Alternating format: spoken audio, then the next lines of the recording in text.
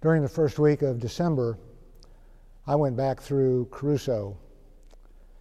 Everybody in the car was dismayed at the amount of devastation and the work still left to be done to clean up the mess and remove all the debris. For those of you who may be watching from afar and unfamiliar with our area, Crusoe is a small town about 12 miles from Waynesville. It's in a valley hemmed in by steep mountains, and, well, a river runs through it.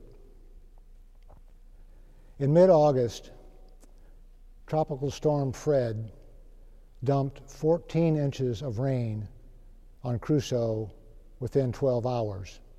8 of those inches came within 3 hours. All of that water poured onto those surrounding mountains, into innumerable streams and creeks, which quickly overflowed their banks, all of them a tributary to the Pigeon River. Now, if you're not from this area, you've probably never heard of the Pigeon River, unless you're a trout fisherman. But normally it's a scenic, relatively shallow, cool water, clear river on a good day. But August 17th wasn't a good day. All that water came rushing through the river into Crusoe with the force of a fire hose. Houses were swept off of their foundations. Mobile homes were demolished. Some floated away. One floated away only to be demolished by a downstream bridge, the bridge itself among dozens of others that would later be destroyed.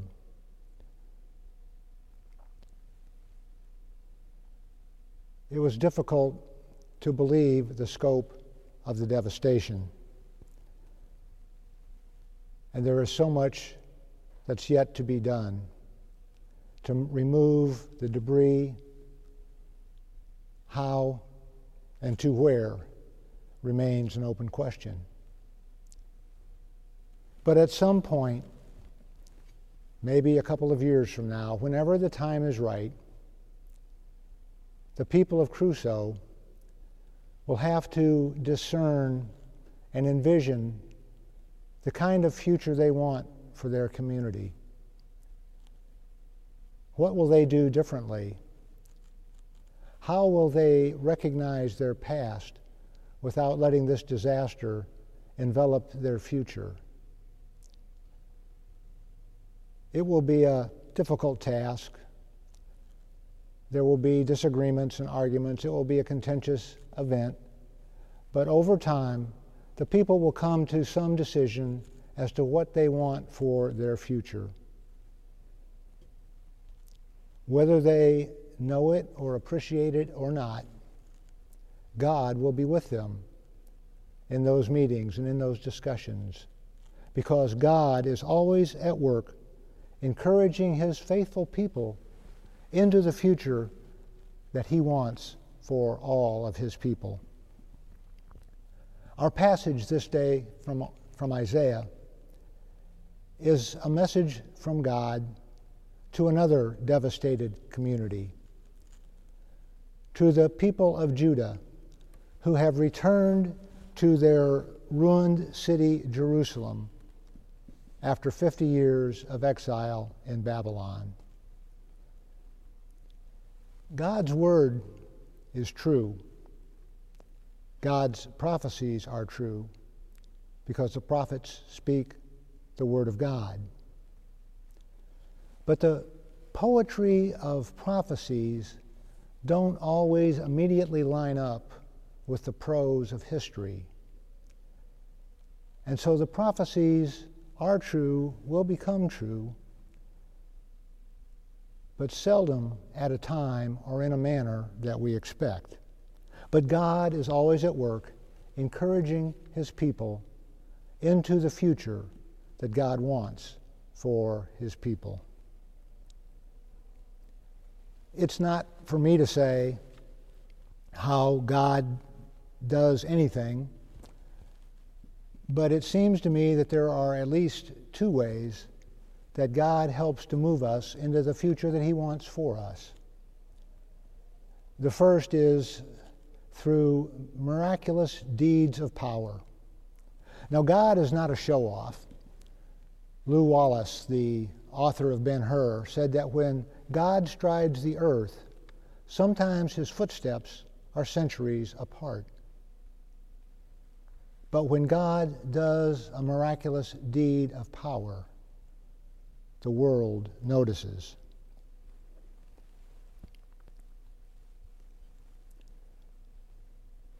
When the Hebrew people were about to enter their promised land of Canaan, Joshua, their leader, sent 2 spies into Jericho to check things out.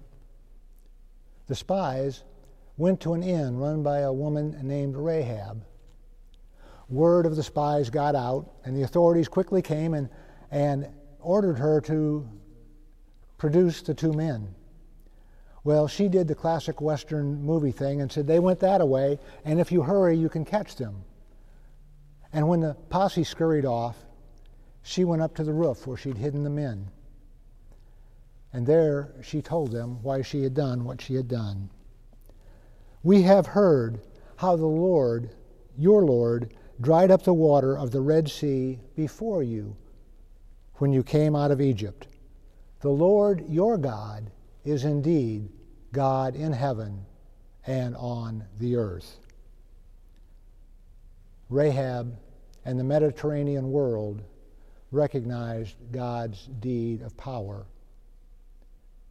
Rahab asked for, and the spies granted, her and her extended family a truce, a safe passage to prevent them from being killed during the upcoming siege of Jericho. It was an earthly salvation of sorts. Our passage from Isaiah is also about a miraculous deed of power. We don't think of it that way, perhaps. We say, well, they were gone for 50 years and they came back. But at no point in human history to that time had any nation ever gone into exile and been allowed to come back. That just didn't happen. And it's seldom happened since, for that matter. But Isaiah was very clear about God's role in that return. God says about King Cyrus, the Persian king, the recent conqueror of Babylon, I have aroused Cyrus in righteousness, and I will make all his paths straight. He shall build my city and set my exiles free. The God of Israel had done another deed of power, and again, the world noticed. Deeds of power are one thing, and they get people's attention. Whether they get so much attention today or not is up for debate. But some people still notice the deeds of power that God does. But there's a more common and, in its own way, equally miraculous way that God moves us toward the future where God wants us to go. And that is through the light, the radiance that shines through the people of God.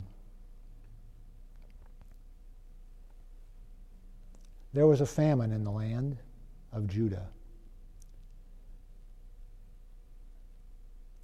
A family, Naomi and her husband and their 2 sons, decided to go to Moab, to leave the land of Judah, their homeland, and go to Moab, the land of their ancient enemies, a land that worshipped other gods.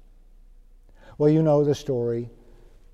The 2 sons each married a Moabite wife, but after some time, their father died, and then each of the sons died, and the 3 women were left alone. Naomi decided to return to her homeland. And out of devotion and affection, her two daughters-in-law followed her. She proceeded for a ways, and then she stopped and told them to go back. There were hugs and tears. She turned around and started again, and they both followed for another little ways, and she stopped again and told the girls to go back. Ruth's answer, we know. It was made immortal in King James English. For whither thou goest, there I will go. Where thou livest, I will live. Thy people shall be my people, and thy God, my God. But Orpah, the other daughter-in-law, we don't think too much about. She returned to her own land, to her own gods. We've created all kinds of stories about her, but none of us know her backstory. And we, like the Bible, should be silent and non-judgmental. Because in the story of Ruth, before she left Naomi, there were more hugs and more tears. Orpah loved Naomi, just as Ruth did. My point is this, that people recognize the light of God that shines through the people of God, even if they don't choose to follow that God themselves. Your neighbors notice when you head off for church on Sunday morning. Some of them may scoff, some may snicker or kid you good-naturedly, but they notice, and it makes a difference. And if some disaster or tragedy strikes their home, see who they come to for comfort and assurance and maybe a prayer.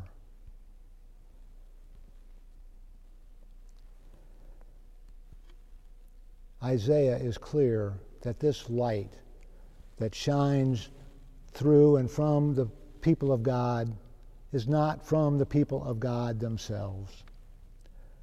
I like the way that the Revised English Bible translates verse 2. Though darkness covers the earth and dark night the nations, on you the Lord shines, and over you his glory will appear. God uses his faithful people to help others into the future that God wants for the world. What does that mean for us today? Well, I'll get to today in a moment, but first we need to go back to the future. In the movie Back to the Future, Marty McFly gets transported back in time 30 years, from 1985 to 1955. And by a series of circumstances which are too complicated to explain and which you probably already know anyway, Marty McFly finds himself at the dinner table with the lovely Lorraine, the teenage girl who, if the future holds up as it's supposed to, will become his mother. Across the table from Marty are her little brothers, his future uncles, and her father has spent the afternoon tinkering with the television set that he brought home that very day. He gets it working just at dinner time, and he rolls the television in front of the table so that the family can eat and watch the Jackie Gleason show. The show gets started, and it's gone for just a few minutes when Marty exclaims, "Oh, I've seen this one before. That's a classic." And the little boy sitting across the table says, "How could you have seen it before? It's brand new." Marty tries to talk his way out of it, but he knows he's not going to get anywhere. He says, "I saw it before. It's a rerun." rerun. And the little boy asked the question that everybody had on their mind. What's a rerun?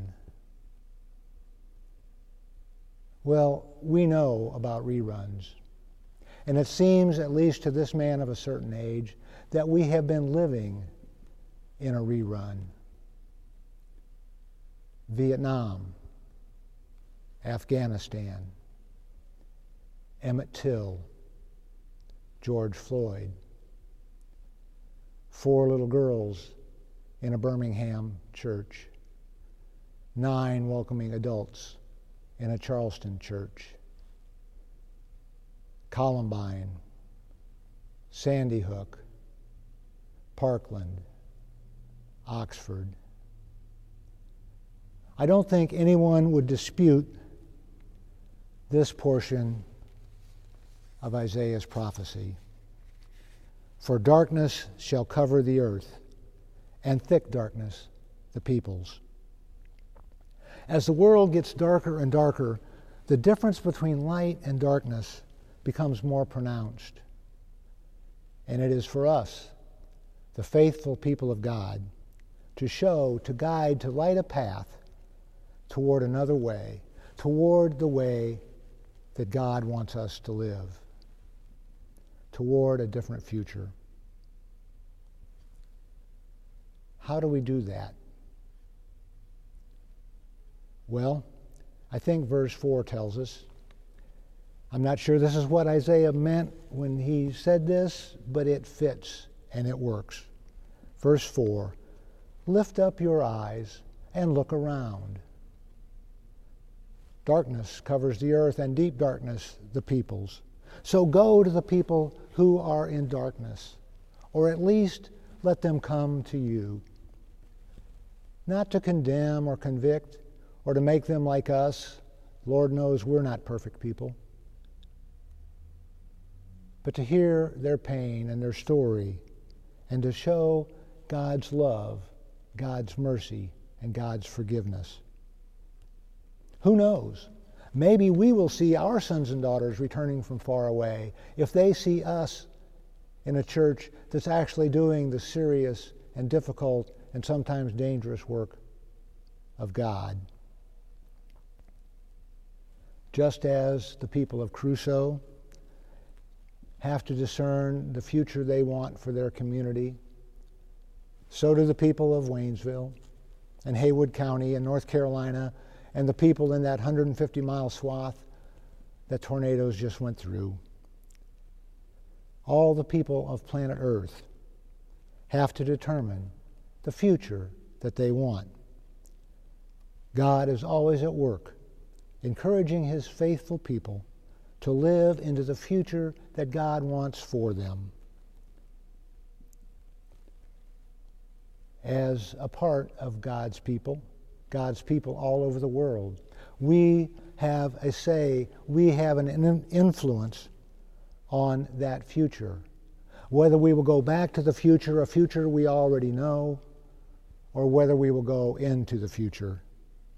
With the light that God shines through us, we can begin to change the channel so that the next generation will not have to live through another rerun. Amen.